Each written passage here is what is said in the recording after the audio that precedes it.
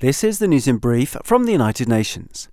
A humanitarian alert from the UN refugee agency UNHCR, which issued a $137 million appeal on Tuesday to help millions of people in the Horn of Africa as the region enters its sixth consecutive rainy season with no rain. More than 3.3 million refugees and internally displaced people have been uprooted in Somalia, Ethiopia and Kenya because of the emergency. They're struggling to survive amid scarce water sources, hunger, insecurity and conflict.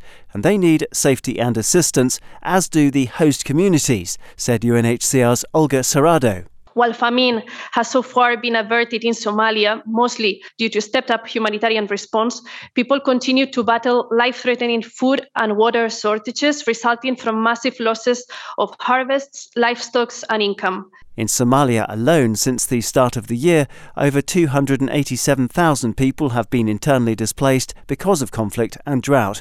And in Kenya's Dadaab camps, UNHCR also reported the testimony of a 60-year-old woman from Somalia who said that she'd endured 3 decades of conflict in the south, but it was extreme hunger that forced her to flee for her life. A massive cholera vaccination drive is underway in Mozambique, where the UN Health Agency, WHO, is helping the authorities to stem a deadly outbreak of the preventable disease. Around 720,000 people in 8 districts are in line for a vaccine as control measures are stepped up against cholera, which has killed 37 people since September 2022. From the World Health Organization, Dr. Severin von Zeelander said that the vaccination campaign was a crucial element in stemming the spread of cholera, which so far has been reported in 5 of the country's 11 provinces. Health workers have also been deployed in the 3 worst affected provinces of Northern Nyasa, Sofala and Tete to help the health authorities detect, prevent and halt the outbreak, the WHO official said.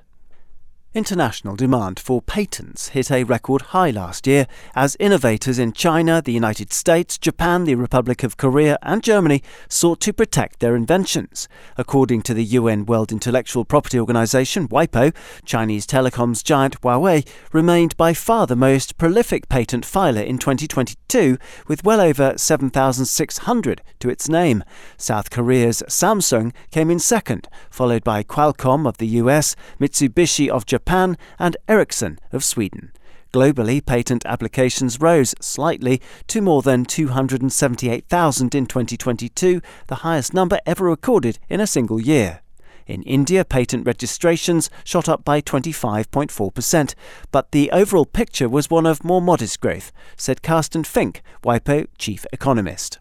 On the one hand, this represents the 13th year of uninterrupted growth, which I think is quite noteworthy. On the other hand, of course, 0.3% is a relatively modest growth rate, which we attribute to the challenging economic conditions that prevailed in 2022. By region, Asia saw the fastest growth in patent filings, while also increasing its overall share by 0.5% to 54.7% in 2022. Daniel Johnson, UN News.